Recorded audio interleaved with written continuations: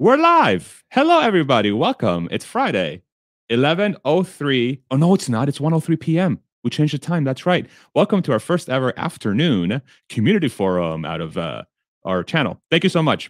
So, with me today, we have Bob slash Borgarm, Borgtoe, Borghand. We have Ishan back after a while. Disruptively unoriginal. I love that. And then for the first time ever on these community forums, we have Mimi. Mimi, welcome on. Thank you so much for joining us today. It's a pleasure. Thank you very much. I'm always trying everyone to have more women on, so I guess I have to do this. I have to I lead love as it. an example. I love it. Well, you're representing them extremely well, and I cannot wait to speak with you today. So thank you so much for coming on. Really, really appreciate you making the time. So we'll do our usual thing. We'll go. We'll give you guys a couple updates to start. For those that are not familiar with this format, this is a format we've been having on the channel for quite a while now.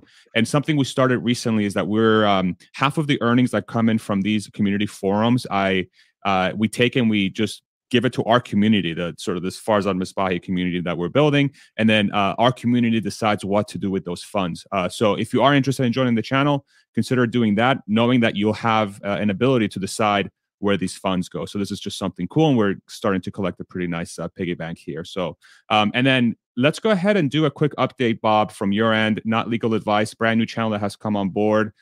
He covers legal proceedings around the world of Tesla and other things related to Tesla. Give us your latest update from your end, and then we'll dig into a mega thread for Tesla that is actually has a lot of information. So go for it, Richard. Yes, Bob, yeah, sorry. yeah, that's okay. I know you forget my name. Yeah, so quickly, I'm just updating people on MMTLP. That's the naked short issue that also affected Tesla. It's ongoing. This occurred, the last transaction again was December 8th. People are still sitting almost 3 months after with unsettled positions, and continues to be people who are in financial despair and acting upon it. And it's really a dreadful situation. So keep an ear out for MMTLP, and also be aware of naked shorting as an issue, because it affects every stock, it affects every retail trader, and it affects Tesla. And then again, in Elon's last trial where he testified, he talked about shorting as the cause of the decline in price of Tesla stock. So let's keep aware and keep an awareness. And thank you for letting me bring this up, Farzad. Of course, yeah. And if you hear Bob has a new voice, it's because he's got a new mic, and he sounds just so professional now. He's a YouTuber officially, so man, it's great.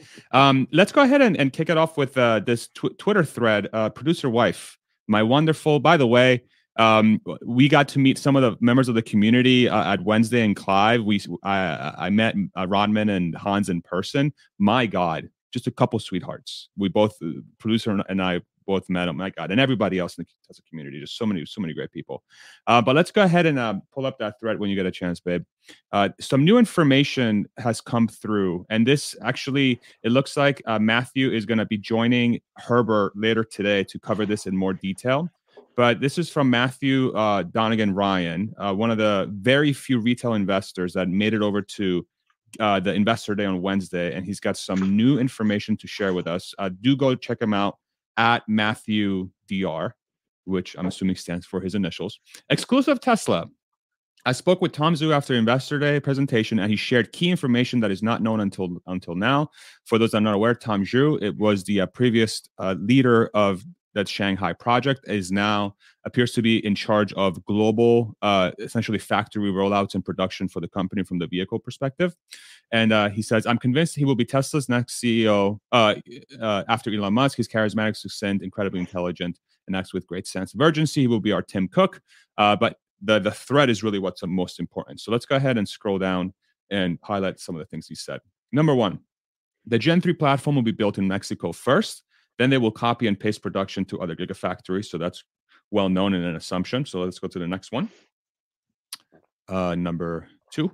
The first Gen 3 vehicle will roll off the production line in 18 to 24 months, which is an interesting data point because they talked about they're aiming to get the factory up and running in about 9 months, or trying to beat Giga Shanghai's 9 months from breaking ground to commission. It looks like there will be an additional, call it, 12 to whatever X number of months to actually get a car out. I asked if the Gen 3 will be painted or stainless steel. He smirked and said, paint is expensive. So that's an interesting bit of information. Let's go to the next one. Giga Mexico will be built at the same time as another Giga.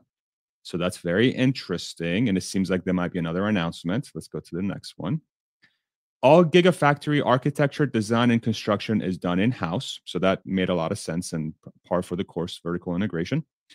Let's go to the next one. Shanghai ramped faster than Austin, Berlin because Shanghai copied Fremont's production, and the Austin, Berlin factories had to figure out the structural pack. So kind of some context as to why Shanghai was able to move so quickly.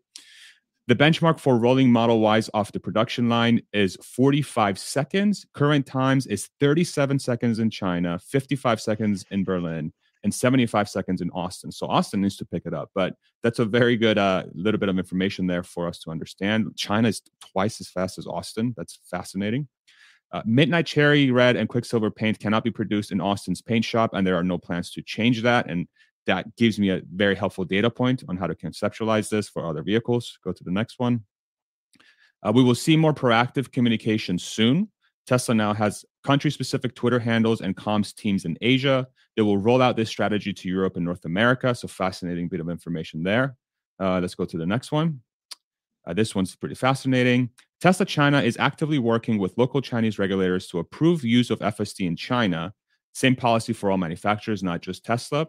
And then he wraps up the thread with, I also have unbelievable news about the Cybertruck that I heard from Tesla execs. Follow me if you're into that kind of thing, as I'll share the info soon. So some additional tidbits there. And it looks like the Cybertruck piece, Herbert will be able to announce today on his channel. So if you don't follow Herbert yet, Brighter with Herbert, he's on YouTube. We'll throw out the mods in the comments. Always do a great job throwing up people's profiles.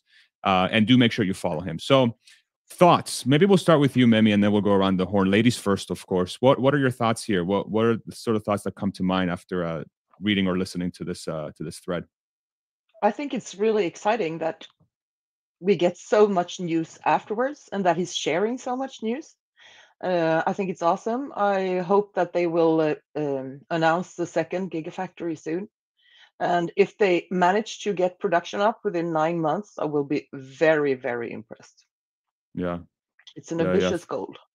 Very ambitious. I'm curious to see where, definitely there's going to have to be some new stuff they're going to throw into that factory because the next gen vehicle sounds like a brand new sort of process. And I'm wondering if there's going to be an extended period of time from similar to Berlin and Austin, where maybe they built the factory, but they didn't really start building cars until after really close to 2 years after they broke ground, if it's going to be similar. Bob and Ishan, where are you guys at with this? Who wants to take this first? Okay, I'll go for it. I kind of made notes before I saw this tweet, so it's without that, so you can see how brilliant I am without the tweet. One thing that occurred to me during the that very long 3-hour presentation, they talked about a smaller footprint on the factories, and that was one way they were going to increase, I guess, production of the factories was by making smaller footprints. So I don't know if this Mexico City factory has a smaller footprint, but I started to kind of look at the size. So the size of the property where the Mexico City plant is being built is 4,200 acres. Austin in total is 2,500 acres. So I don't see this issue about a smaller footprint doesn't seem to make a lot of sense if they bought a property that's bigger than the Austin property. In fact, the Mexico City property is twice as big as the Mexico City International Airport for context. So it's a gigantic property. Mexico also, I don't know if two factories means two car producing factories or two factories, two different factories. And let me explain. The factory that is being opened up now that we're discussing is just a car producing factory, not a battery producing factory.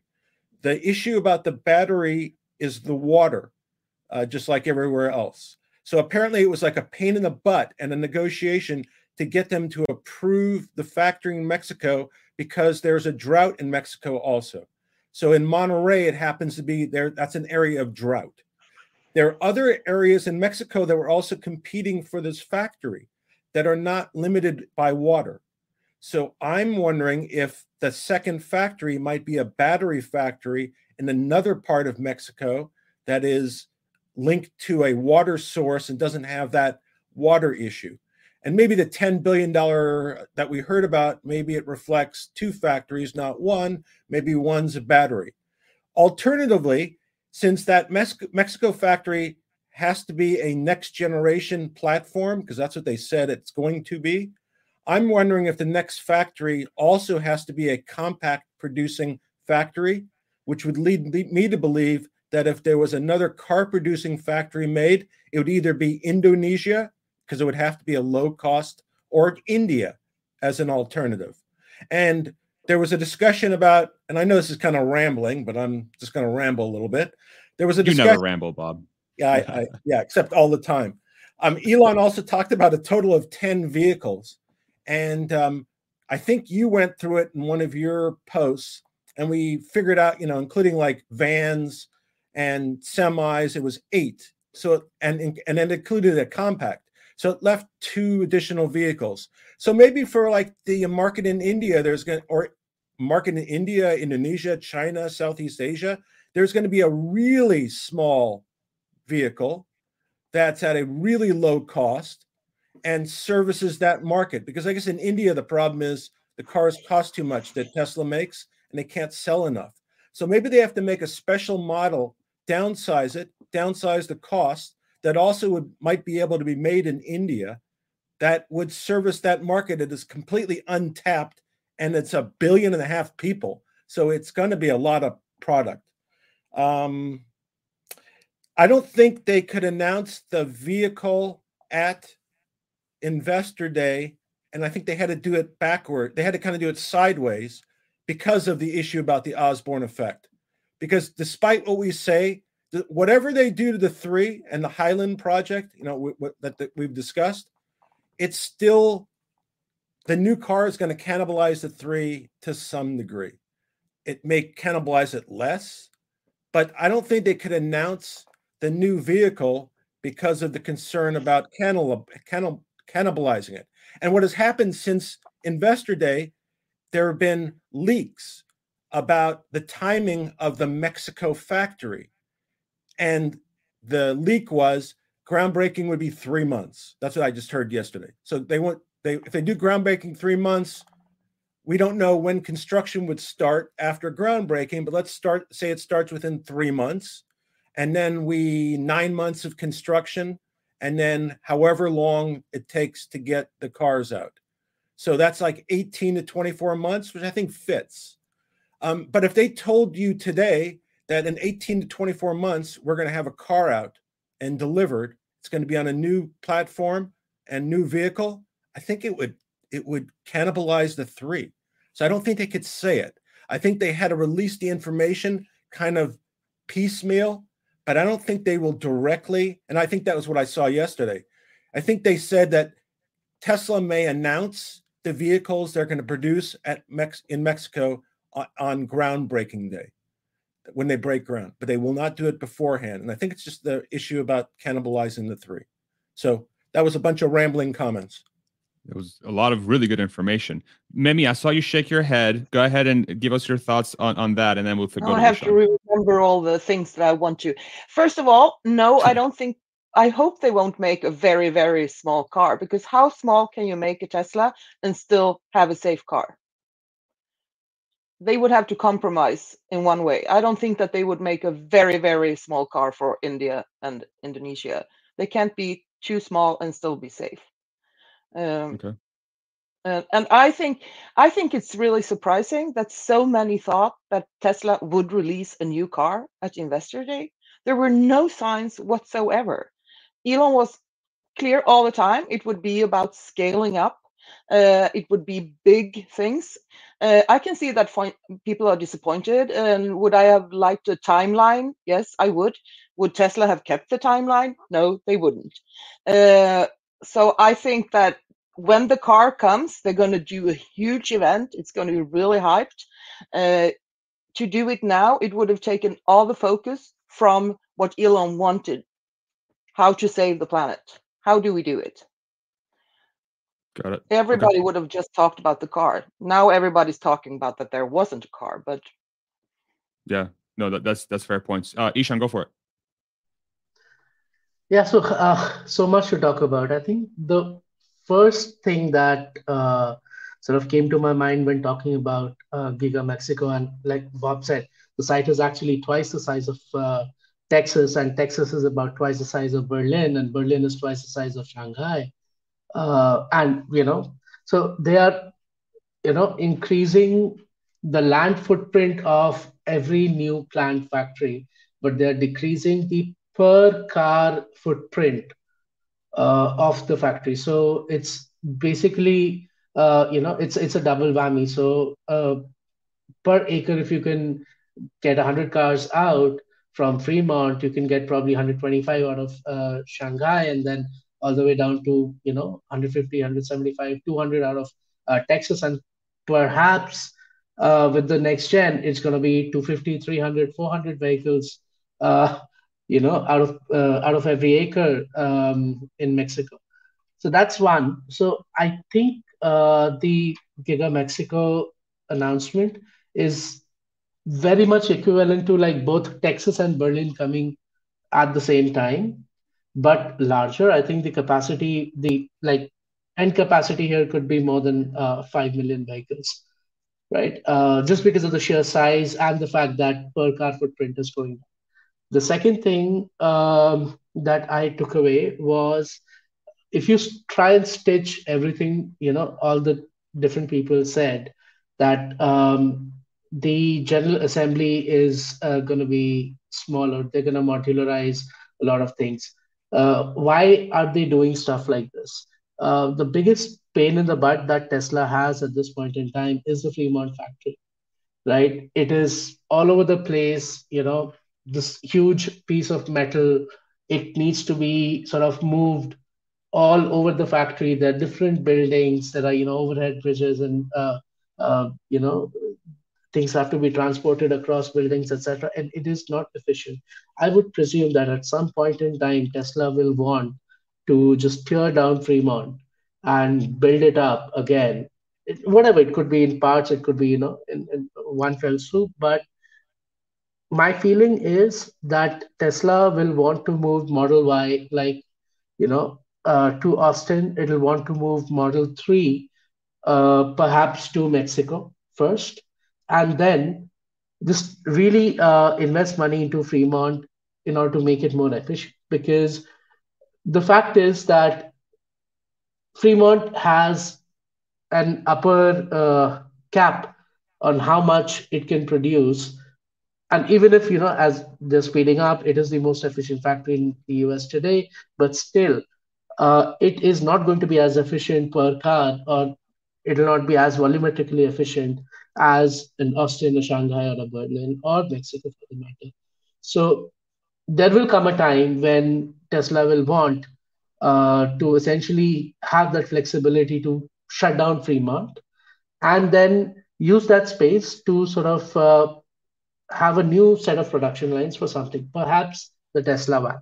I think we are pretty sure that the van is coming in, right? Yeah. So that's the second thing. The third thing that occurred to me is, and from this thread, there are 2 gigafactories being announced. I would probably discount the idea of India as of now, purely for economic reasons. The fact is that in India, 50% of the car, it's a small car market. It's like 3 million vehicles a year, but 50% of it is below $12,500 a year. And there are decent vehicles, like, 150 miles of range, that are available today, Tata has a vehicle available today. In the $12.5 to $20,000 range, there are a set of vehicles available today and over the next coming 2 years. So for Tesla to be able to sell a $25,000 vehicle in a very, very price sensitive market, it's not going to be as easy as much as Tesla is like the ultimate aspirational brand in India. Like, the aspirational brands in India are the Mercs, the Beamers, the Porsches, the German car makers, basically. Tesla is almost as aspirational as they are, perhaps a little less because a lot of people don't know about Tesla. But for them to be able to sell a $25,000 vehicle in India is not going to be that easy.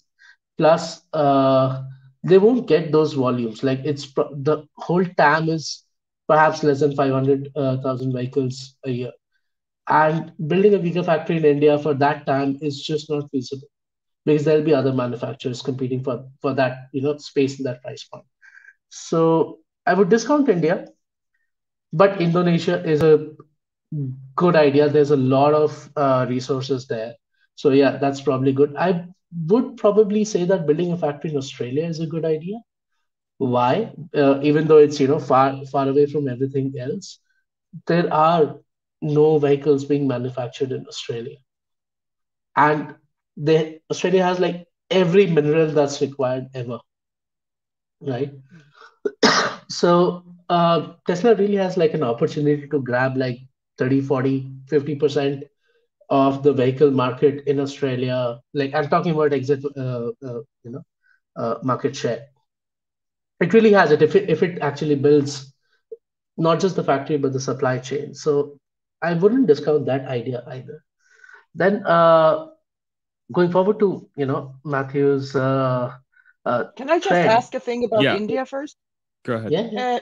India, I mean, it's soon or maybe already the largest country population-wise on Earth, Mm-hmm. and it has a huge growing middle class. Mm-hmm. So don't you think that a lot of Teslas could be sold anyway? I mean, compared to the population of Australia. So at least Look what? at China. No, sorry. No, you're right.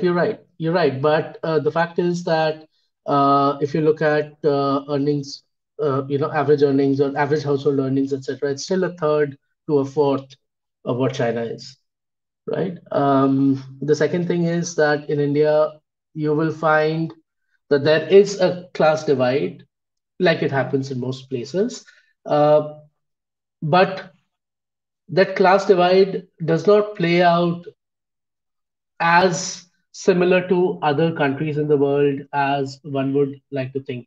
Those who actually have the money, you'll find that their exposure to a company like Tesla is a lot less. A Merc is still the most aspirational vehicle in India by far. And you can imagine, like, people would question a Merc really, but it's a fact, right? A BMW is the most aspirational sports vehicle in India, right? People say that, hey, that guy must be these categories that people put in for people who drive Mercs or Beamers. So I think that time is still a little bit far off. About the growing middle class, the middle class still has an average annual income of about $35,000 tops. Like I'm talking about like right in the center, like above center, right? $30,000 is a lot of money in India. So you cannot really be buying a $25,000 vehicle if you're earning $25,000 to $30,000 a year. It's not suggested. Can I throw a little quick stat? Yeah. So I asked Bing Chat, shout out Bing Chat, Mm-hmm. how many cars are sold in India every year? Commercial and passenger cars. You tell me if this is right. It's 4 million. It was 4 million in 2021. Yeah. Okay. So it's reduced since 21. So the reason I said 3 million is because there are segments of the car market that Tesla is not going to be playing in. I wanted to prove your sort of like it's Yeah, a low yeah. amount of cars. Yeah. Yeah. But That's a low amount. I think we're presuming megas, right? So didn't they just tell us they're going to be mini megas? So not every factory needs to do 1 million cars. Maybe some factories that do 250,000 cars. And maybe that for the size and cost, maybe it'll make sense. So maybe there'll be, we talked about that there'll be 10, 12, 15 factories. Maybe several of them will be like just smaller gigas. They'll do everything. They'll be vertically integrated, but they'll be a quarter the size of what the others produce. So maybe in a place like India, at a 250,000 capacity might make sense. It would absolutely make sense, but why today, right? No. It wouldn't make sense today. Today, they would want to build like massive factories, 2 million plus exit loads, and build the entire supply chain around it. See, Tesla's margin comes not just from vertical and horizontal integration, but the supply chain integration, localization, right? If you're building just 250, 500,000 vehicles at one place, localization of the supply chain to that extent is not really cost effective.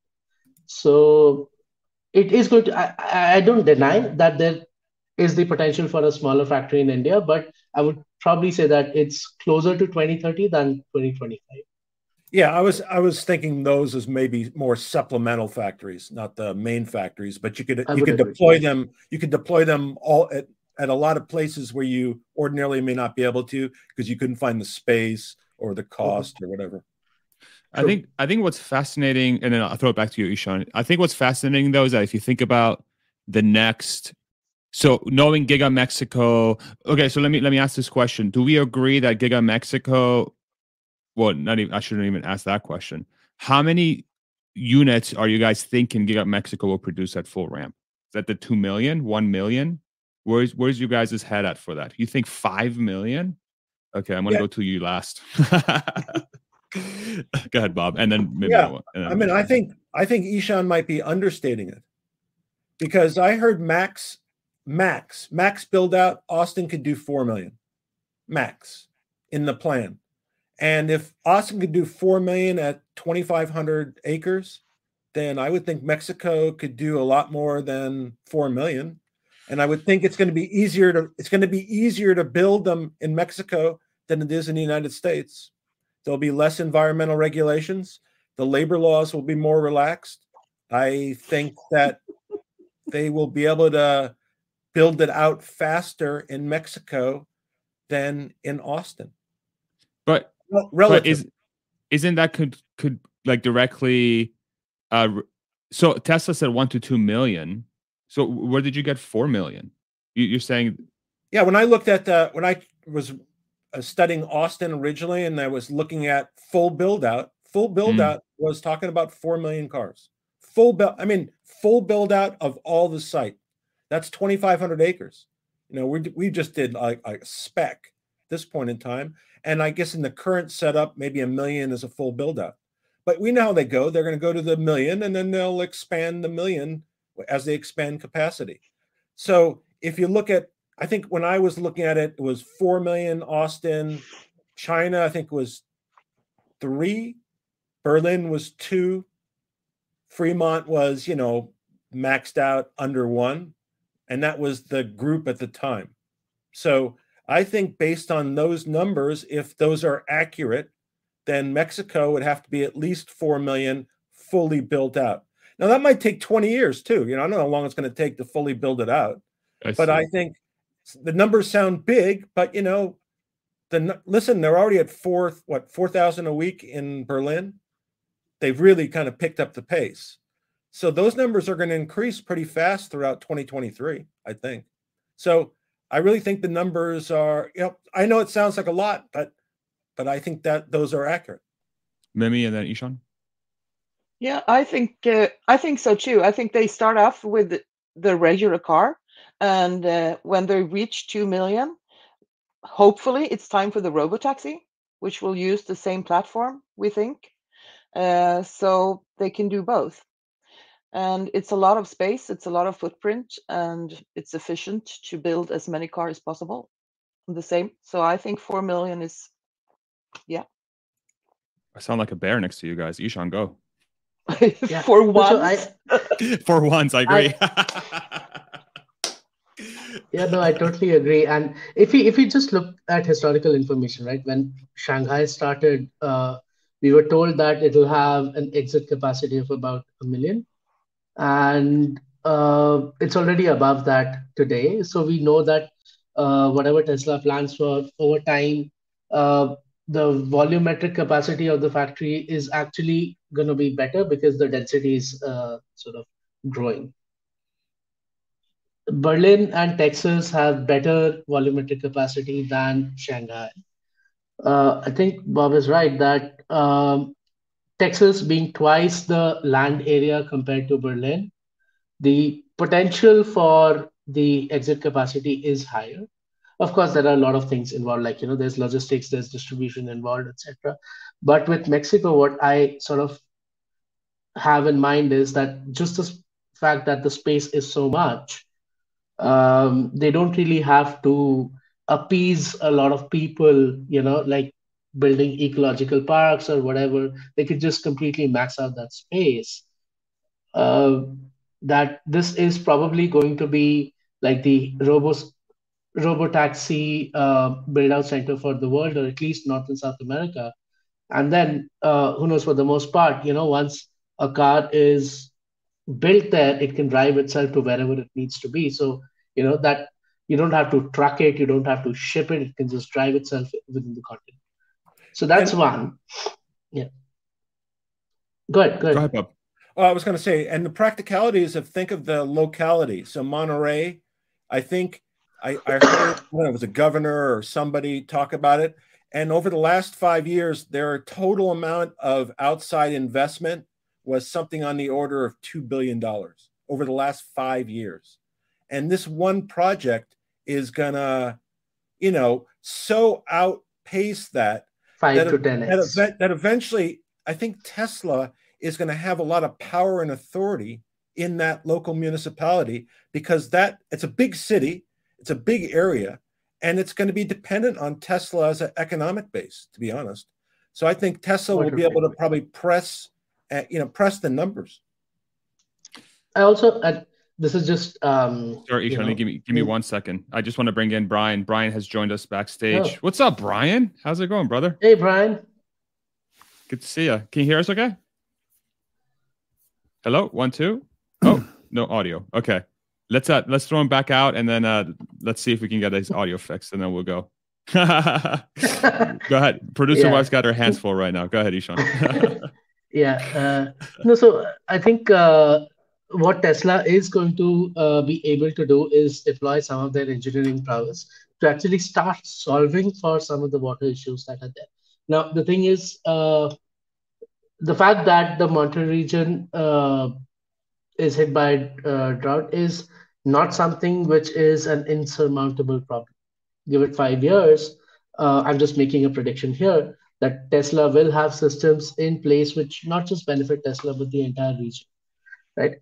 Okay, having said this, I want to talk about a completely different idea that I took away from Wednesday, and that was, if you look at how much time Tesla is taking to build every million vehicles that they are, 12 years to build the first million, 11 months to build the second, and between COVID, 7 months to build the third million, again COVID.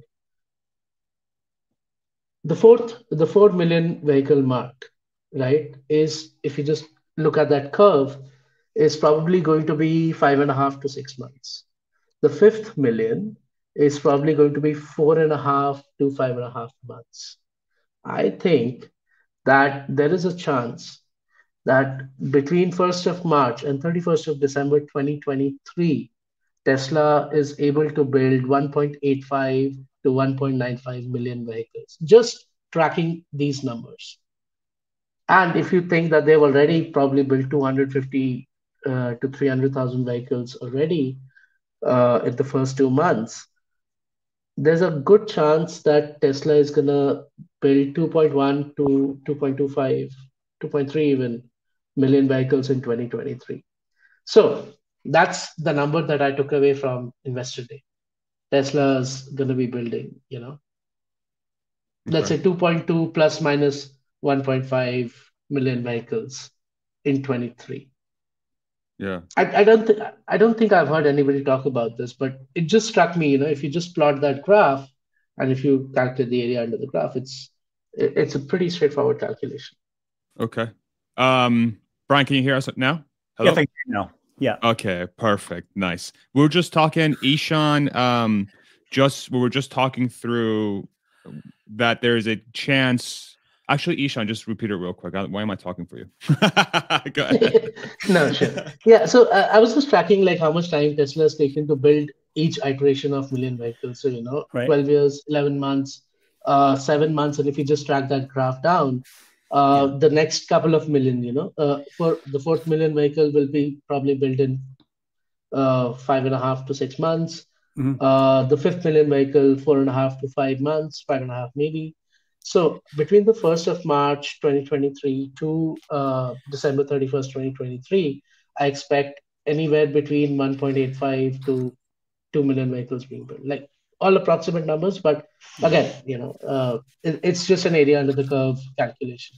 Right. So that brings me to like a full year forecast of what Tesla is going to build at about 2.2, 2.25, plus minus maybe 1.5, Right. with a margin of error. Right. I think it's the big concern is that they did say that they had enough demand so that China could be producing at full capacity, which should mean that they've already shown they could do 90,000 per month, right? So if they have the pricing right and that there is the demand, then they should get to that 9,000 there, and then the ramps of Berlin and Austin, should get at 4,000 per week or whatever in Berlin. They should be pushing past those 5,000 numbers up towards those 10,000 per week numbers.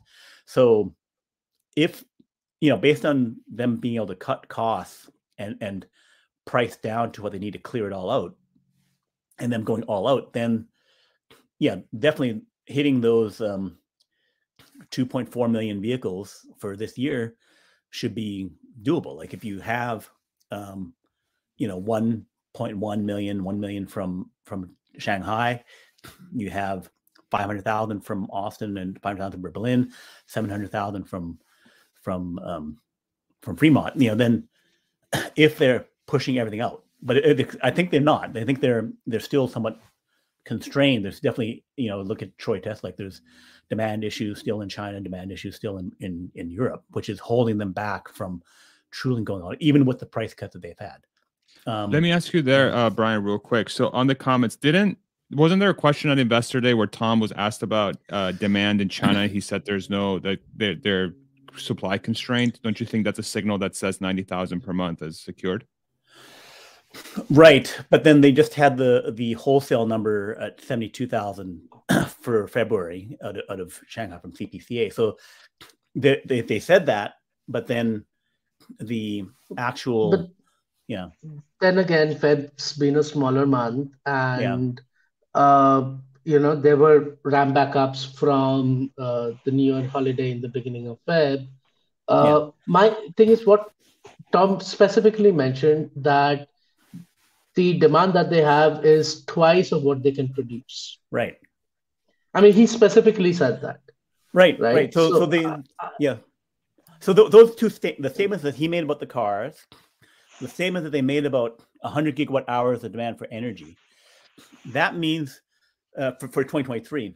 So that means both Megapacks and cars should be able to go all out, and just a matter of moving the cars where they need to be, and then if necessary, cutting prices.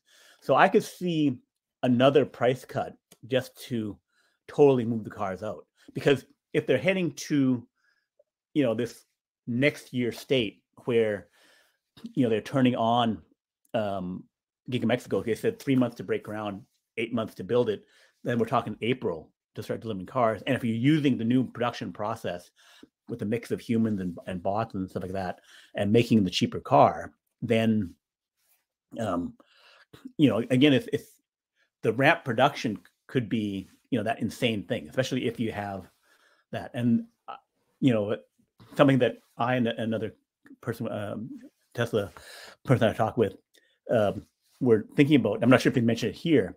Is that they mentioned that, or Dave Lee talked to to Tom or to someone saying that they would not be making cars for the United States from the Mexico factory.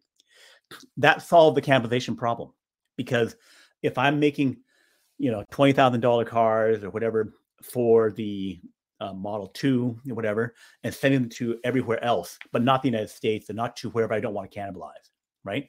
Then, because I was looking at overlap, because if they're cutting costs so much with Model 3, you could get down to a $27,000 Model 3, but they have this $22,000 or $20,000 Model 2. It's pretty close, right? There's a difference, but it's close. But if you say, okay, for the first 2 years, only in, Southeast Asia, only in these other places, until we fulfilled that demand, and then we let it into other places where I can tune the mix however I want to price it, right? Then that solved the cannibalization problem. Okay. Bob, go ahead. You came off mute. Yeah, I was going to say is, so I was thinking it's interesting because the compact makes it more of a subscription, FSD subscription model. Because there's no way somebody spending 20 grand on a car is going to spend 15 grand on FSD, but they might spend $1.50 a month. And I think that's going to be a lot of recurring revenue. I was going to say the biggest thing I think about the announcement was it, and I think future announcements, it provides leverage against China. That ultimately, if that China factory ends up being, whatever, that there'll be enough capacity elsewhere to pick up the slack. In terms of the numbers, I was thinking that I think when I was reading the numbers, the projected numbers for year 2 at both Austin and Berlin, that they were on the order of 250 to 300,000. That's kind of what they were anticipating. And if Berlin's doing 4,000 now, I think 4,000 a week as of now.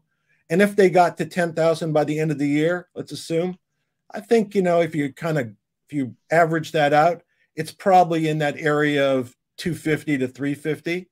But my concern is, which is fine. So if we took 250 and if Austin did 150, because Austin obviously is moving at a slower pace than Berlin for whatever reason.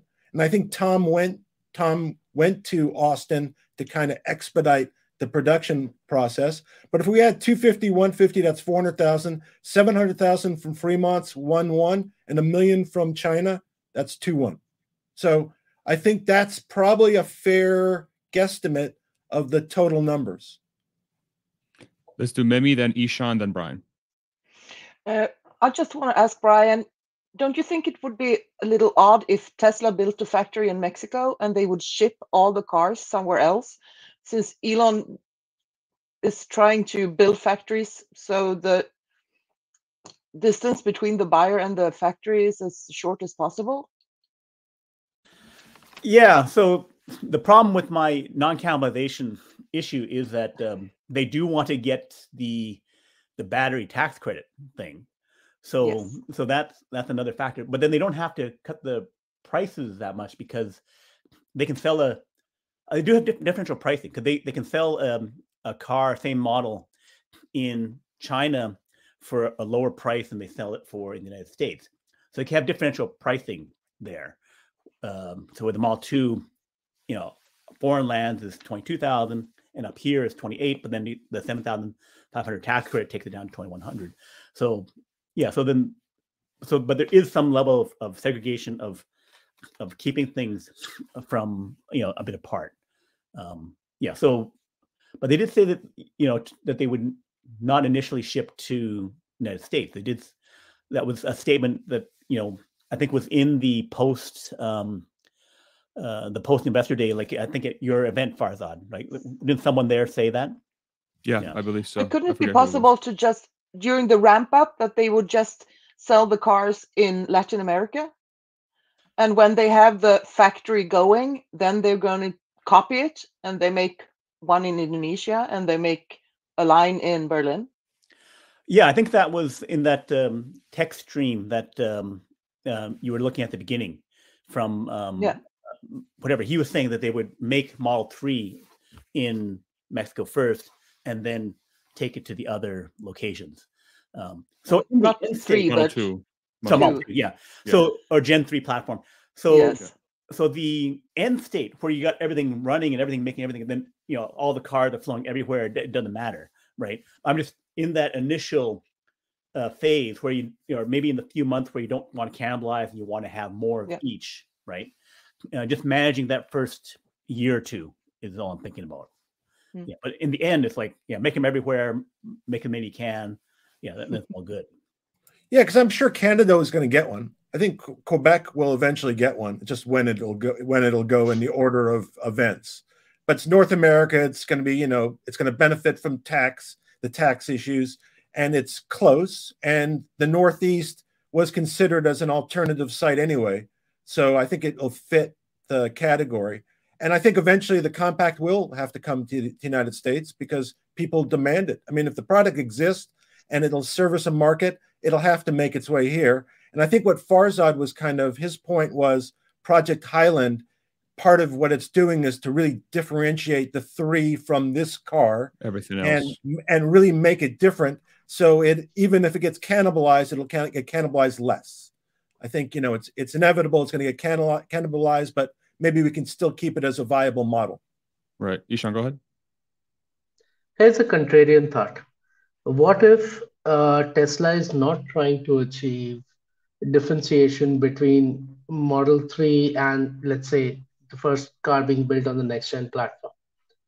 What if the Model 3 remains like a US or any specific vehicle, whereas the next-gen platform is just a refined manufacturing process for a similar vehicle for markets in which they need to go even lower in cost? And why I say that, if you just look at from a bill of materials perspective, right? Where are the savings coming from? The savings are not coming from the amount of steel or aluminum that you've saved by reducing the size of the car. I mean, that's a very minor amount of saving that you get. And when you tack on a lot of others, like, less number of joints and rivets and welding, etc., all the manufacturing improvements that you're getting, I believe that Tesla is looking to do that with the Model 3 and drive its costs down. Now, the one thing that sort of strikes me is that if the next-gen platform is a platform designed to be a paintless platform, and, Tom Zhu sort of said paint is expensive, right? There could potentially be a differentiation in Model 3 and the next-gen platform as a consumer vehicle versus a utilitarian / robotaxi / fleet vehicle, commercial vehicle application. Because I really can't bring myself to thinking as to why this next-gen platform can't have the bill of material cost in the same, or why can't the Model 3 have a similar BOM as this next-gen platform? Because everything that they laid out on Wednesday is something that they can do on the Model 3 and the Model Y today, right? So, and I think we are also clear that they're not casting the whole body in one shot. I mean, yeah, that would be a step change, but they're not going to do that. I think they've said it. So I can't bring myself to identify what are those step changes between the current M3 MY platform and the next-gen platform. And if there isn't a lot, the only step change I feel is, get rid of the paint shop, get rid of more parts, a few more parts. A smaller vehicle might be something that, for commercial fleet applications is useful. And it would make sense that you have a small commercial application vehicle like a taxi or a robotaxi that does not need paint. And then you have a larger one, which which was hidden as the Tesla one. And both of them are basically, one small, one is large, but similar platform, similar, I would say, processes that go in there, no paint, etc. And that's the only thing that I can bring myself to think about, right? So I think that the cheapest model in the US is still going to be the Model 3. There's a chance, of course, it's a contrarian thought, like I said, The Model 3 will probably go below $30,000 at some point in time. Like it'll start below 30,000. And that really is, and if you add in the tax credit, it's 22.5, and that is as low as you can go on a new vehicle purchase, which you actually want to buy.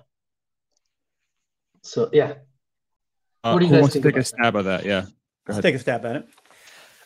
So we had that slide where they showed that from 2018 Model 3, that prices went down 30%, cost went down 30%, with adjustments for lithium and nickel and other pricing and stuff like that. So with the $1,000 drivetrain, with all the other cost reductions, that I think that, well, that 2018-22, there was almost like 8% reductions every year. Model 3 still reduced, and then 8% reduction every year from the point of introduction 2018 to 2022. So I think with the new developments, that they will further accelerate that 8%, 10% reduction every year in the cost of it. So depending on the cost of lithium and other things, the cost of the Model 3 might be $24,000 now already. And then with the drivetrain reduction, other things, there is, as you say, not that far off whatever is happening with less materials for the Model 2. But the huge step change in everything is Tesla bots in the factory and the modular construction in the factory. If they actually implement that in Giga Mexico, right, and then copy to other places, then the amount of productivity they could have and the speed and ramp when I got bots working in the new construction process, that perfected, say, a year, 2 years after it's done, I don't know.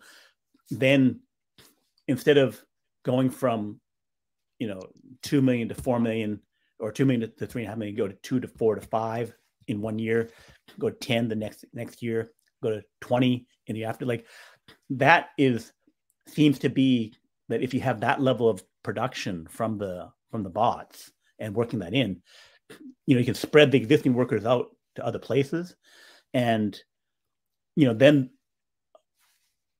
a lot of Master Plan Part 3 is all Tesla doing it. They didn't say it happening, but if I have a bot enabled factory, right, then, and I have a new process of modular construction, then it's like, I don't see how they don't do 80% of that, especially for the trucks and the Megapacks and the big things. They're just getting it all. And then before, I thought there would only be 20% market share for the cheap car, because China would sell their cars with virtually no cost, just like they do for the Android phones. But now I think they can get 50% of that market, and then at the high end, 80-90%. So. And I'll add to that, the current Model 3 does not have a front casting yet, and that's like another $1,000-1,200 off the BOM right away. Like, okay, not the BOM, but the manufacturing cost, right? But you're totally right. I would just probably think that they're not going to deploy the Tesla bot in Mexico first, because they'll want to potentially deploy it to something which is closer to Palo Alto, because that's where they're building it. I would think that they might want to deploy it not even to Fremont, but maybe to something like a Lathrop or a Keto Road facility first. I think that day is still a little bit far away, where the Tesla bot is actually, putting in useful work at the pace required to keep up with the rest of the people and lines. Having said that, I do agree with you that, those benefits will come in. Let's go ahead and get Bob in real quick. Yeah, I was going to say it also. I think it's consistent with Elon's goal of like mass production. So to service the entire class, you have to have a low-cost car, a super low-cost car. And the bonus is you get to, if you buy a $15,000 car, you get it with FSD. You have the best tech. So you get to participate in the best technology at a low end. So nobody's excluded. I think that's consistent with the model, that the grand scheme of things. Otherwise, you're excluding people that just will never have the financial means to get there.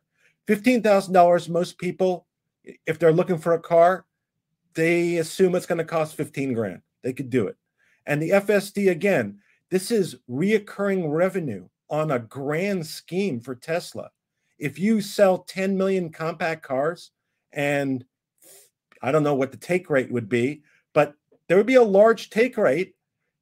That's monthly at $1.99, $199, $150, $100, whatever. That is just bottom line profit every month, just rolling up.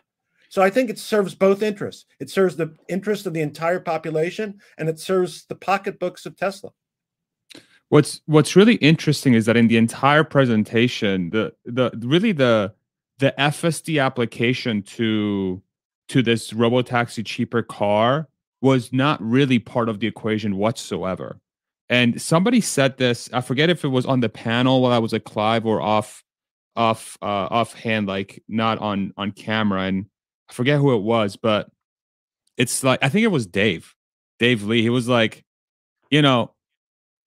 Tesla's like, we don't even care about FSD anymore for the compact car. We've been talking robotaxi, like they obviously care about it, but like in the messaging, it's like, well, guess what? We're going to get to it even without it. So here's how we're going to get to it.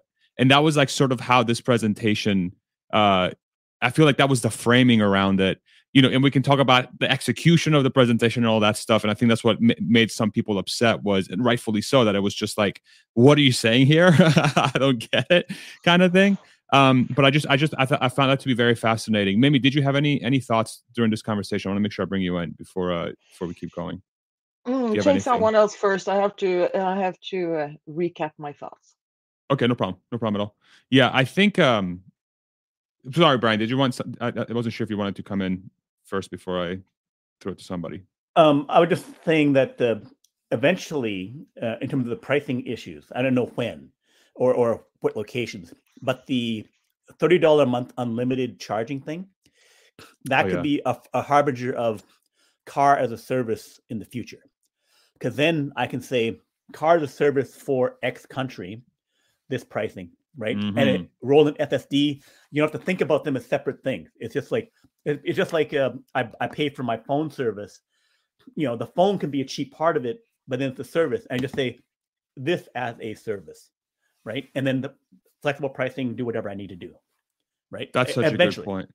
Such a good point. Yeah. And then the stock multiple gets treated differently also, because if you're basically treated like a software as a service, if that's generating a lot of your income, you also generate a higher EPS multiple too. So it's beneficial all the way around.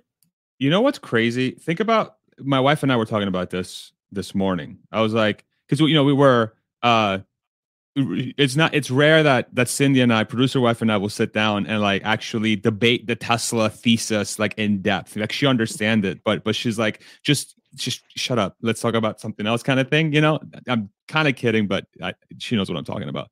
But like we were really getting into it today because it was like, I find that if more institutionals understood the paradigm shift that's happening here, the stock wouldn't be at $200. It just simply would not, because you would have a flood of money coming in that would reflect the game-changing nature of what's about to happen, especially in respects to affordability and being able to enter a market for the true masses. And the conversation we're having is, okay, really think about how much you're paying per month for a phone. You might be buying it, it might be like, this thing it's cracked. I mean, I don't know if you can see the cracks. This phone is a disaster. Okay. But this one was, I don't know, $1,100 or something cash, but it's like, I don't know, $70 a month through Apple or whatever, or AT&T if you want to lease it or rent it. But then you're also paying $100 a month if you're an individual for the service. And then you're paying probably, I don't know, $25 a month for the different apps that you have. So all in, a cell phone, a smartphone is not really $1,000. It's $200 a month if you really want to utilize a smartphone for what it does. Okay, a compact car. Go ahead, please. No, yeah. Do you pay $100 a month for the service? You mean surfing and talking? Yeah, internet, talking, text. Yeah. Shit, I'll pay 20. Well, congratulations. I'm saying if you're an individual that doesn't have a family plan that lives in the United States, and if you want all in, it's somewhere between 80 and $100 with all the fees. I might be overpaying, or other people might be overpaying. I'm on a family plan, but that's roughly where it's at. Would you guys, Ooh. Brian and Bob, would you guys agree that's kind of where it's at for an individual, at least in the States? God. Yeah, I pay, I think 3 lines, and it's like a couple $100, $250, I think. Yeah. So you can get cheaper with Mint Mobile or something like that. But yeah, a Right. lot of things, if you're at the premium, if you want the guaranteed service. Good I'm coverage. happy Yeah. something is cheaper in Sweden. It's always nice to hear. Congratulations. Can I- Ishan, let me go to you real quick here. Let me just finish my point. Really, the point I'm trying to make is like, if I'm paying $200 for this, okay, is it really that far-fetched that if an all-in monthly cost, even if for a car that doesn't drive itself, with a lease, insurance, electric, with this compact car, conceivably, especially with the EV tax credit, will be somewhere between $300 to $400 or something. Okay, so you really don't think people would pay an extra $100 or so a month for private transportation on deck, like at all times? I feel like that's a no-brainer, and so that's how I think about it. Ishan, go ahead. So this particular comparison, while we've heard it so many times, I have an issue with it. The problem that I see is when we talk about the phone and we talk about Apple and the subscription revenue that it gets vis-a-vis the hardware business, right? These are two very different businesses with two very different ratios. So with a phone, I mean, it's an $1,100 phone, right? If Apple sold it, it would probably make like let's assume a 50% margin on this. So it'll make $550 outright, right? And then if it doesn't sell it to you direct, it's selling it to you via AT&T for $200 a month, of which probably AT&T gets 100, Apple gets 100. Apple is making about $80 a month from that, right? The life of the phone is 3 years, right? So 36 months, $80 a month is what Apple makes out of that phone, right? And a lot of it is subscription revenue. Like the subscription revenue as a percentage of what Apple earns from overall that phone, hardware and software included, is a lot higher, like I think more than 65%. So it makes sense that a higher multiple is given to Apple for its subscription revenue, or at least the allocation towards like a price target from subscription is higher, and therefore the higher multiple associated with it comes in. With Tesla or just any like large manufactured product, and the iPhone is not a large manufactured product, right? It's a $30,000, $40,000, $50,000 vehicle today. It's probably a $25,000 vehicle tomorrow, right? You can lease a Model 3 today for about $250 a month, and then the all-in cost, insurance, charging, anything that Tesla can make money off of, is probably going to be, like you rightly said, $400 a month. And if you just look at how much Tesla is making in profit just from software as a percentage of the total revenue, right? What is the software revenue as a percentage of total revenue? It's actually a lot lower, 10 to 15%, perhaps, compared to 50 to 60% for Apple. And that means that while yes, we can assign a higher multiple to the software proportion of Tesla's revenues, that percentage of revenue itself is a lot lower, so it doesn't move the needle as much. That's just, I'm trying to put myself into the shoes of somebody from Wall Street. Like, yes, it will matter, but the only redeeming quality is that a vehicle is probably a 15-year useful life, 10 to 15 year. The iPhone is probably 3. So, that multiplies, but Tesla is not at that scale today. And it will not be, to be very honest, over the next 3 or 4 years. The total number of Teslas built today is 3.5 million, right? Till we get to like 10, 15, 20 million Teslas built like overall, historically, I don't think it will become that significant. Brian. So as you're talking there, I'm starting to think about how Tesla swallows the Apple stuff and takes over all the communication with SpaceX. That basically, when you see these end states, 5 years, whatever down the road, Starlink with the satellites can do all of the communications. You can have a flat antenna in your car, and it could, when they have the ground to direct to unmodified phone with the Gen 2, but that's at the lower bandwidth. But the thing is, I could have my antenna in my car, and then I could have it at the Wi-Fi spot for my house, and then I have direct communications for everything, right? So, and then with the Tesla Bot, it could have an antenna in it too. If a low-end car costs $15,000 or $17,000, the Bot with 30 times less materials would, be able to match, have a lot of those capabilities. And the battery, 3 kilowatt hours versus 12 to 15 watt hours for a phone, 200 times the power, right? And then the computer chip could be 200 times the capability as well. So it's kind of like my next phone is my walking Tesla Bot, right? Or 2 generations down, whatever, when they do it. So it's the kind of thing where it becomes like Tesla has to give stuff to T-Mobile and to other guys, and have to give stuff to us, like my Powerwall, where I can make money from it, with the BPP. They need to hand some stuff to other people because of the amount of disruption they're going to do. That they need to have mercy and say, here, you can have something, right? Here, you can have some revenue generation. You can have a job thing, and it can replace that. So I could take it all, but I don't want to, because I know the disruption I'm causing is too much. So I'll give you something. I'll keep half of the robotaxi thing. You put half the robotaxi in. For the Tesla Bot, I'll give you half. Or to split it up between other individuals. It becomes, they don't have to, but they would, just because, one, they want to avoid the government regulation and other stuff, because there's this massive, that meteor hitting the planet of impact, that they have to have something. But it's like communications and the Apple stuff is like, the more I think about it, the more, time is ticking where they can swallow as much of it they want, right? That's fair. Go ahead, Bob.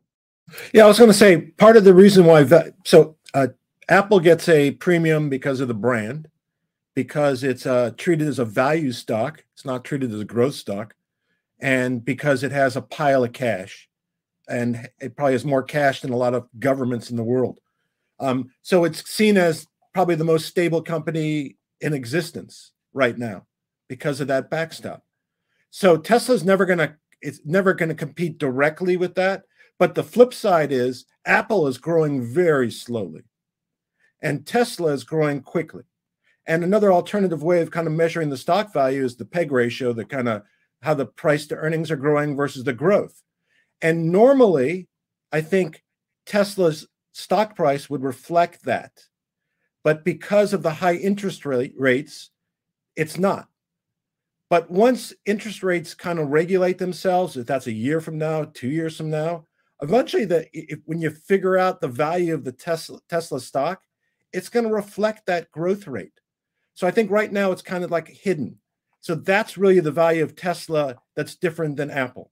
It's never going to be treated the same, because Elon Musk is not treated the same as Tim Cook. It's the bottom line. But it will have the advantage of that extra growth that Apple does not have. Got it.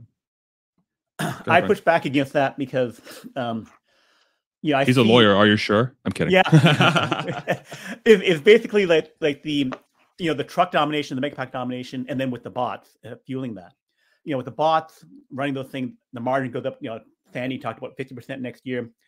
It could go to 70%. With the bot enabled thing, and then I view that the truck, semi, and cyber are areas where all of Tesla's strengths come into play, and the others can't match it in terms of making the number of batteries, making the range of the car. Like the semi has 500-mile range, the competitor is 250 or less, other than an overpriced Nikola, but Nikola's going to go to business anyway.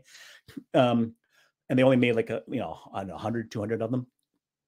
So I calculated if you had semi-truck efficiency for the Cybertruck pulling load, And I can see the Cybertruck pulling 250 miles, 300 miles of range with 180 or 200 kilowatt pack, pulling like 10,000 pounds or in the vehicle, if you can fit that into the vehicle, so that it's a class 3, class 4 vehicle.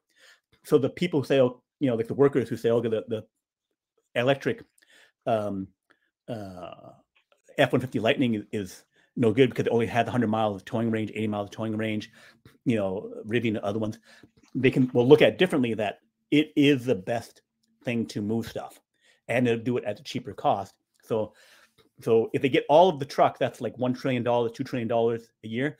If they have a margin of 50% or more, then they by 2030 they could have this $1 trillion, multi-trillion-dollar net income, which would mean they swamp Apple.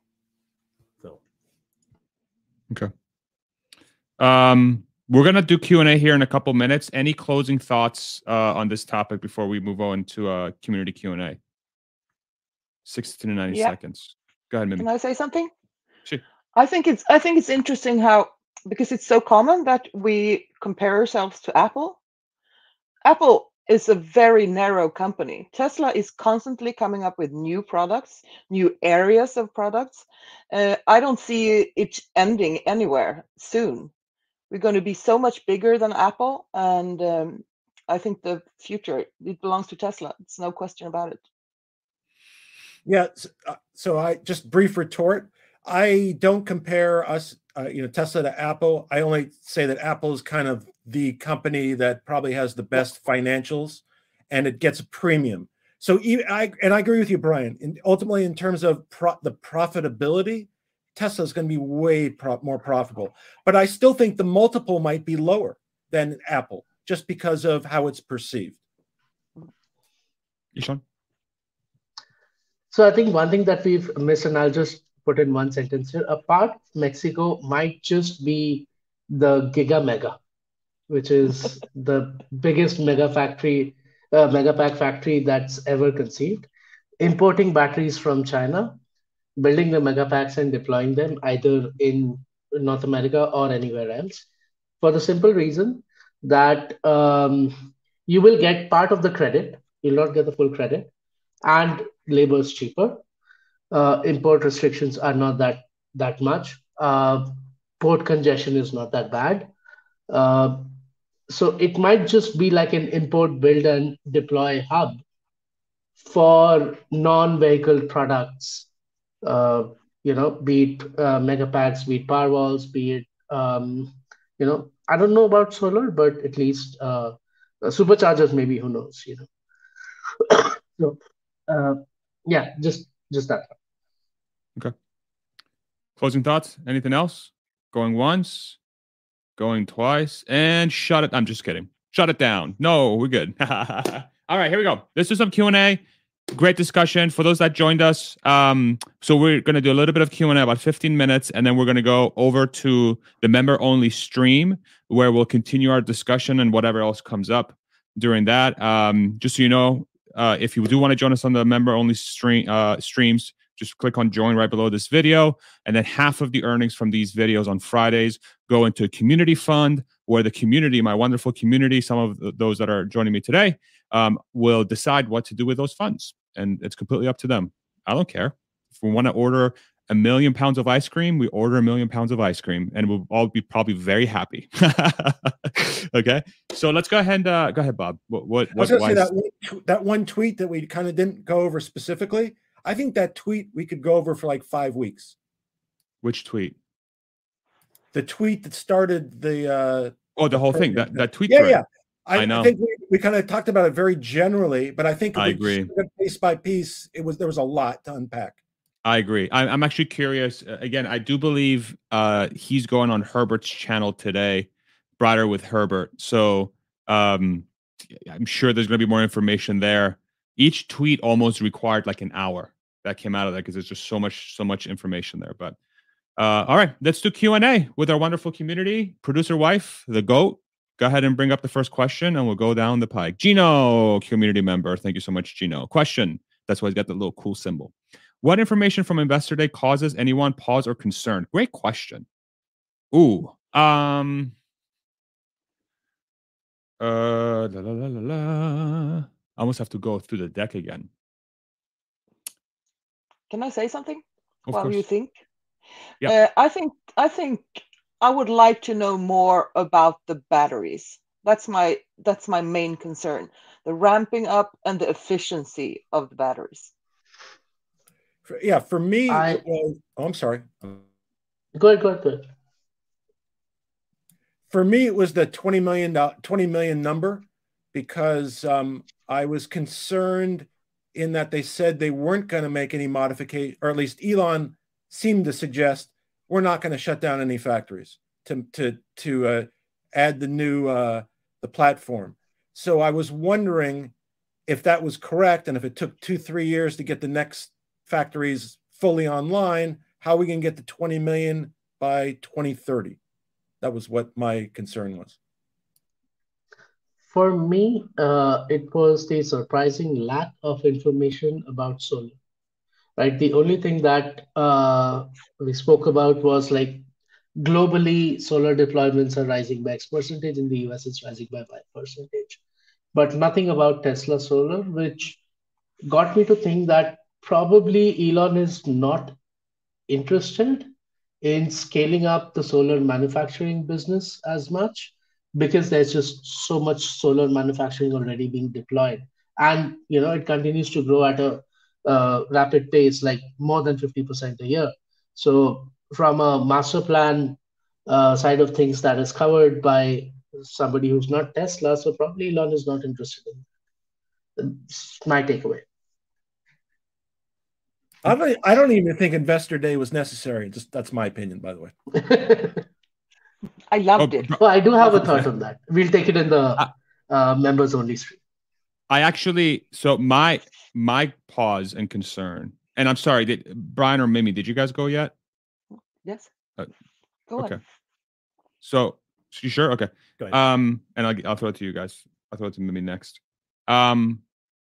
The thing that gave me pause is that I do not think Tesla has the right DNA to talk to institutionals. I think they are way too engineering. They do not like to waste their time talking about stuff that they feel is invaluable. And that's, I think, opposite of some of the language that institutionals like to hear so that they can build their models appropriately. I think, I don't know if that's necessarily a weakness, but it's a pause to me, because I think I finally understand why there's a passionate discourse between retail and institutionals when it comes to Tesla, because I believe Tesla has redefined the paradigm. There's a paradigm shift on what it means to analyze a company like Tesla, because a company like Tesla has never existed before, that they're so willing to get into such insanely difficult industries in parallel and execute. Usually when you hear this, it's like, oh my God, it's crazy. But then they're actually executing, and it changes the paradigm. Go ahead, Ishan, and then we'll go to Mimi. So I think you're 100% right. And I think that it is intentional and by design. And I'll give a sneak peek into what I was thinking about on this. This is designed by Elon to take over Wall Street, take over the world of MBAs that he hates. And if you want to get to know the full thoughts about it, if you want to join in on the discussion, hit the join button below or go to Patreon. Damn, what a plug. Look at you. Very good. Mimi, go ahead, and then Brian. No, I completely agree. They don't. And that's maybe why they should have that communication department that could do something that was a little more. I mean, I love that nerdy stuff. And a lot of us, we just dig ourselves down in all the details about hairpin rotors or whatever. But of course, for the everyday investor, it's far too technical. And I think it was, I mean, this was better than before, but I think it was too long, and it could have been a lot more audience friendly. Yeah, great points. Go ahead, Brian. I think if they had titled it differently or gave some kind of schedule, here's the thing, right? That way people wouldn't go off with weird expectations about what it would be. It would be like Tesla Tech and Master Plan 3 and meet the team, right? Then it's like, okay, now we know what to expect, right? Like, you didn't have to like give us nothing, because if that's what you're planning towards, all you have to do is say those things. Everyone's fine. You do what you do, and then you don't have. There's no expectation. Oh, you're going to introduce and do. No, anyway, that's it. Yeah. I was going to say 2 hours and 45 minutes in, when I had my noose ready to end it all, I was thinking, for the investors like we're talking to, they know most of this stuff. So you just spent 3 hours. It's nice, but for the ones who don't know this stuff, this is they would have lasted 45 minutes maybe.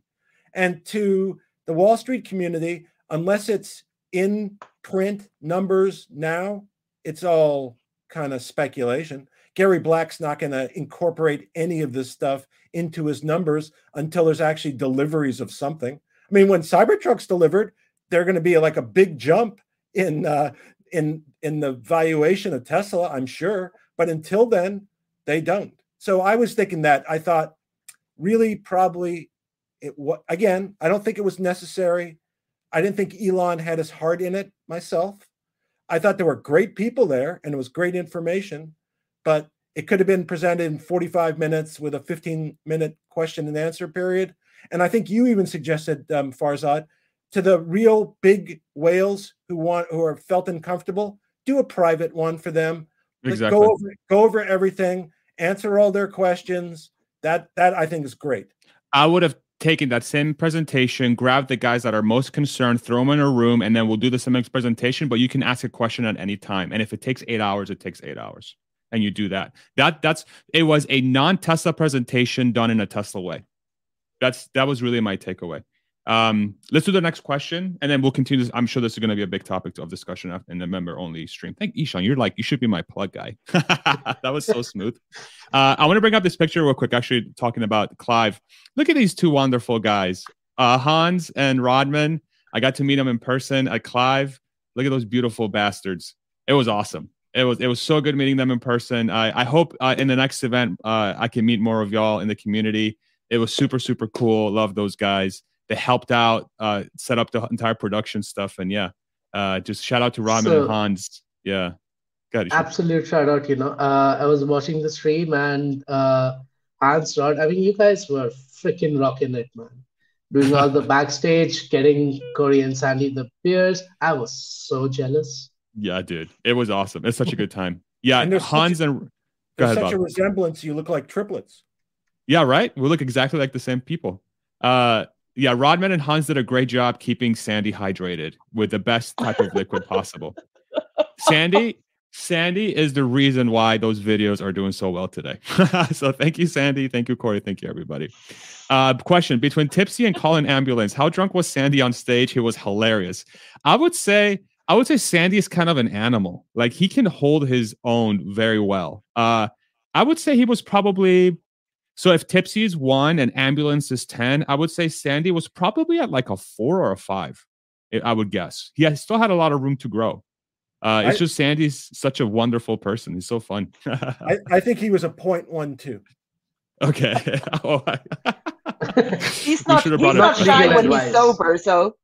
Exactly.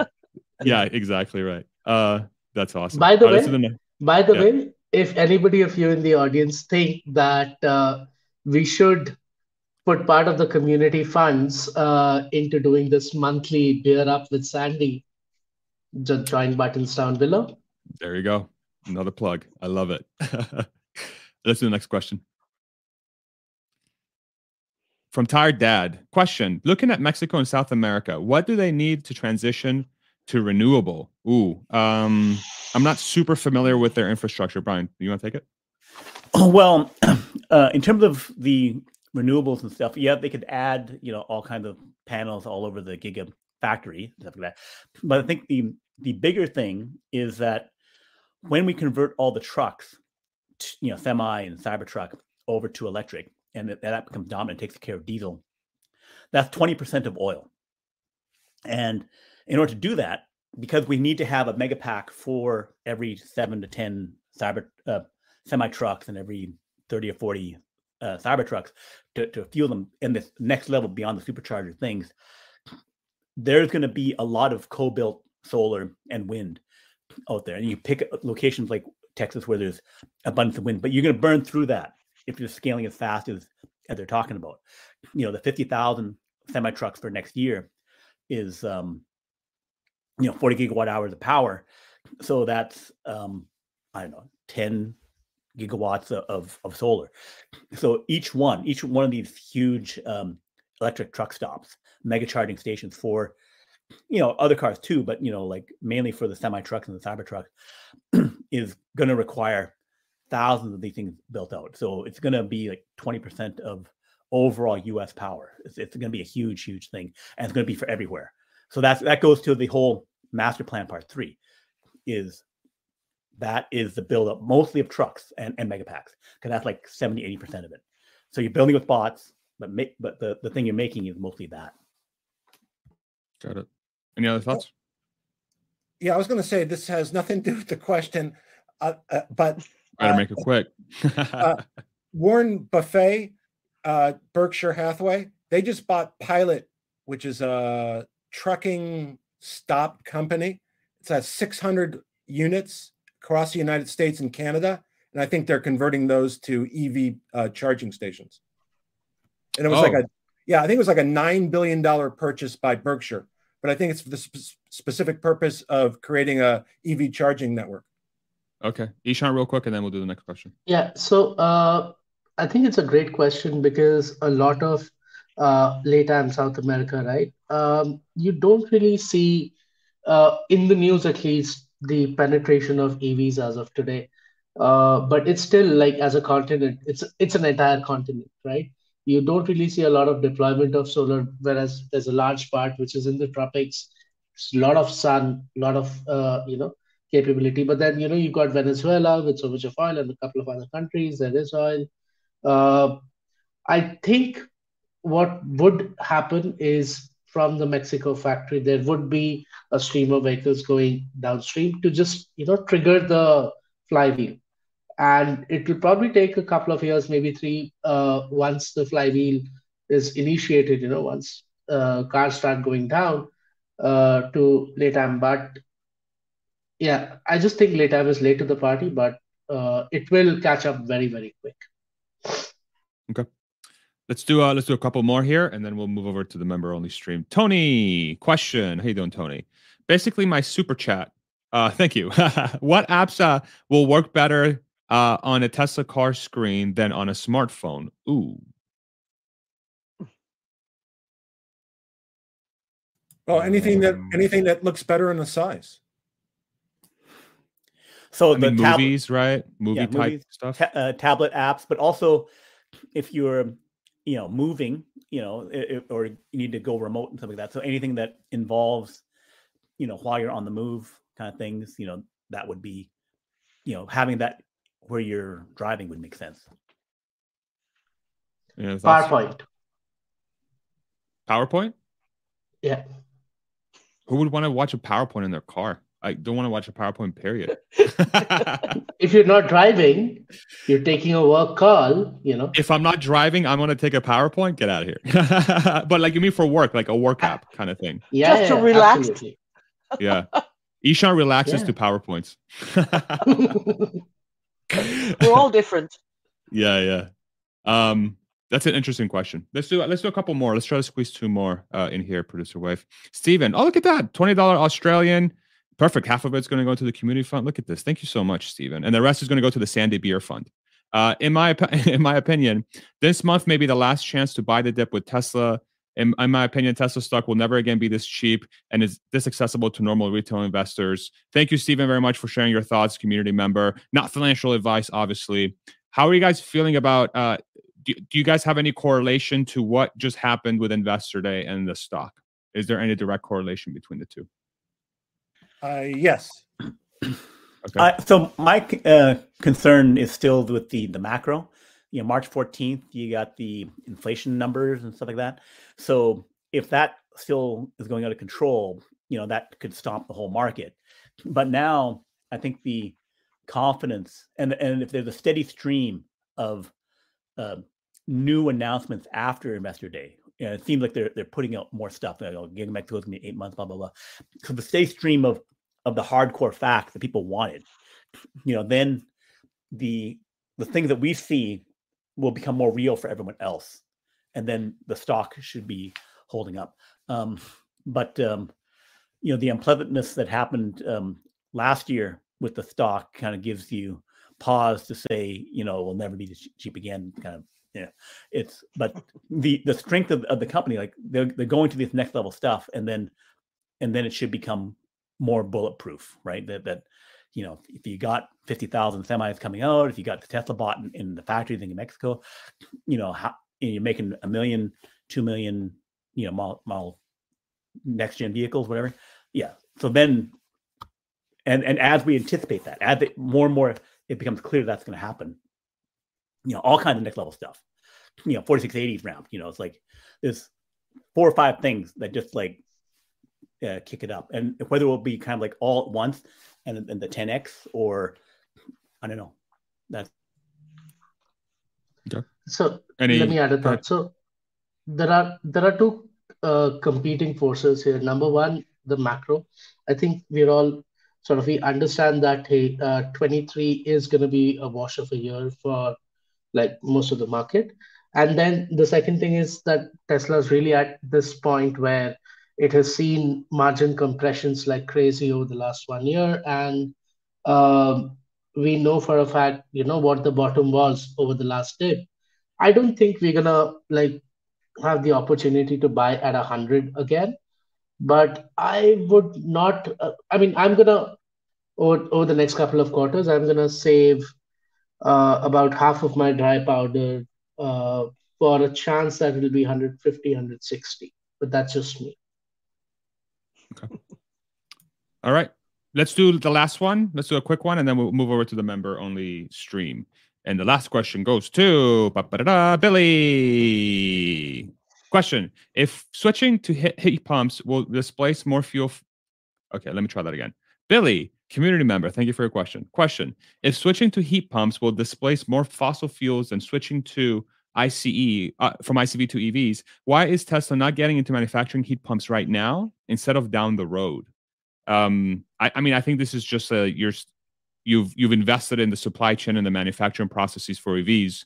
You've already invested a ton of capital, and perhaps when you came to realize this down the road, you're like, well, the pivot's going to take a while. But how are you guys thinking about this? Yeah, if they were started off with heat pumps, then it would be easy. But they didn't.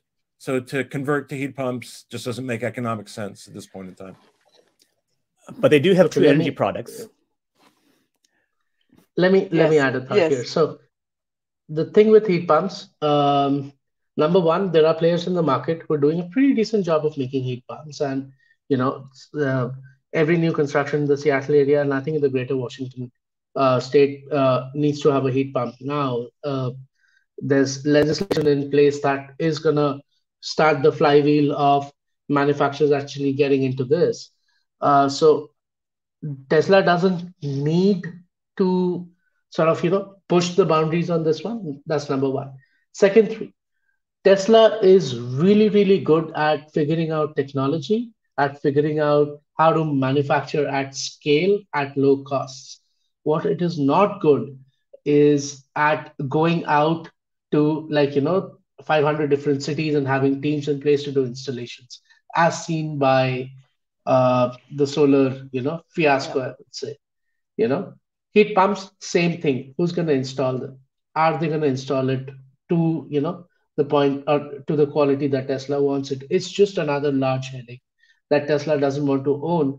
And because it is very, very difficult to vertically own the entire installation ecosystem, you have to rely on a bunch of partners. I don't think that is in Tesla's ecosystem as much. Even though we saw that, they're working with tier 1, 2, 3 level vendors, suppliers, etc. downstream, and Farzad, you probably were closer to it than anybody else here. I don't think it is in Tesla's ecosystem to sort of efficiently manage a very large, I would say, community of, or group of installers in all of these different unless cities, and then unless it's maintenance. theirs. Unless it's theirs. Yeah. Exactly. Go ahead, Mimi. I'm talking about third party. Yeah. Yeah, I want to write. So go ahead, Mimi, and then we'll move over to the member only. Go ahead. No, I agree with Eshin. I was thinking the same thing when you talked about that they didn't mention solar so much. I mean, they've had so much trouble with finding people to install their solar products. I think they should stay away. And also, I want to say that I'm so thankful they didn't start with heat pumps, because would we be here? Honestly, what's exciting about a company that makes heat pumps? But I Nothing think yet. maybe they will. Maybe they will in the future. I mean, if Elon thinks it's important to save the world, they will make heat pumps. Yeah, those are great thoughts. Go ahead, Brian, and then we'll go member. So I think we need to do a deep dive into where and if there's a big commercial heat pump opportunity for them. Because if you were to go there, if looks like the semi truck is where a lot of the fuel savings and other things are. That if there's a big commercial industrial area for the heat pumps, that would make it easier to do the installation and other stuff, because it's a warehouse, it's whatever factory. So it would be something that might have more impact and might be easier to hit the market with, which could, again, goes to those two new energy products, one big, one smaller. Is have they worked something in there that hits the heart of the environmental issue, and also is easier to attack if they don't have 100 million homes installed or billions of dollars, whatever. Gotcha. Okay. Can I say one thing? Yeah. I wanted to thank Mimi for joining us today. Yes. And I encourage her to join every week. And anybody else out there who wants to join, the more the merrier, really. So welcome, and we look forward to coming back. Was it as scary as you thought? No, it wasn't. Right? Yeah. But I'm not an expert. I'm probably a member of the smallest Tesla fan group, middle-aged women. But it's fun, and I have lots of opinions, even if I'm not an expert. So I love it, and that's why we love having you here. This is why I told Mimi before she came on. I was like, "Don't be nervous, Noah, and you're gonna be in the member only with us." Yeah, Noah. you can't hear us. Amazing job on Wednesday. This guy produced the entire show on Wednesday. This guy right here. I can't hear you all yet. The entire show on Wednesday was produced by this man. He's like, I'm going to bring my truck up from San Antonio, and I'm going to do it on my own dime because I love the Tesla community. And he is the reason why y'all were able to watch everything on Wednesday and watch Sandy get super drunk and spit truth for 4 hours. Corporate streams. CorporateStreams.com. Seriously, Noah, thank you so much, dude. Like, you have no idea. Thanks, bro. I was listening to y'all on the way. I was running some errands. I was like, I wonder if I could pop in for the last second here. So thanks for popping me on. Absolutely, dude. Yeah, thank you so much. I love the shockwaves in the community, and just to see it pop up on other people's channels and hear this forum talk about it. I mean, it makes me so excited to contribute in whatever way I can. And yeah, it was a lot of fun to pull it all together. And obviously, yeah, we had a couple things here and there, but overall, I think, it was a success. And to hear the insights and the nuggets, and for us to provide a platform to make that happen was super, super exciting. And then Farzad, you freaking rocked it, man. It was so fun to meet you and the team. So. My goodness. Yeah.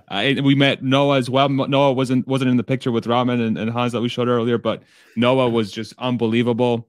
Corporate Streams, this is his company. Literally, this is why I think the Tesla community is so incredible. It's a magnet of really talented folks, and it was just on a whim, and it turned out to be this giant event at a bar in Austin that is just circulating everywhere.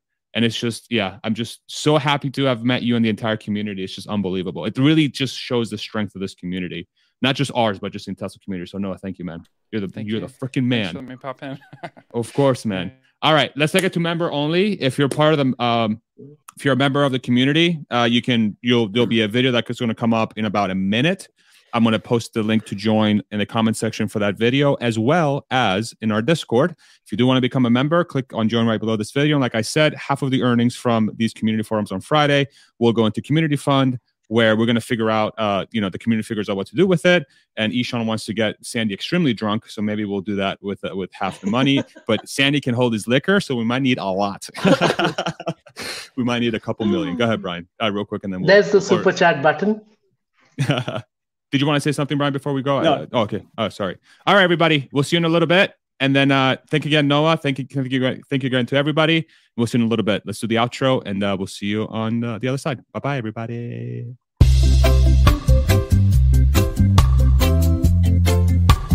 Wow.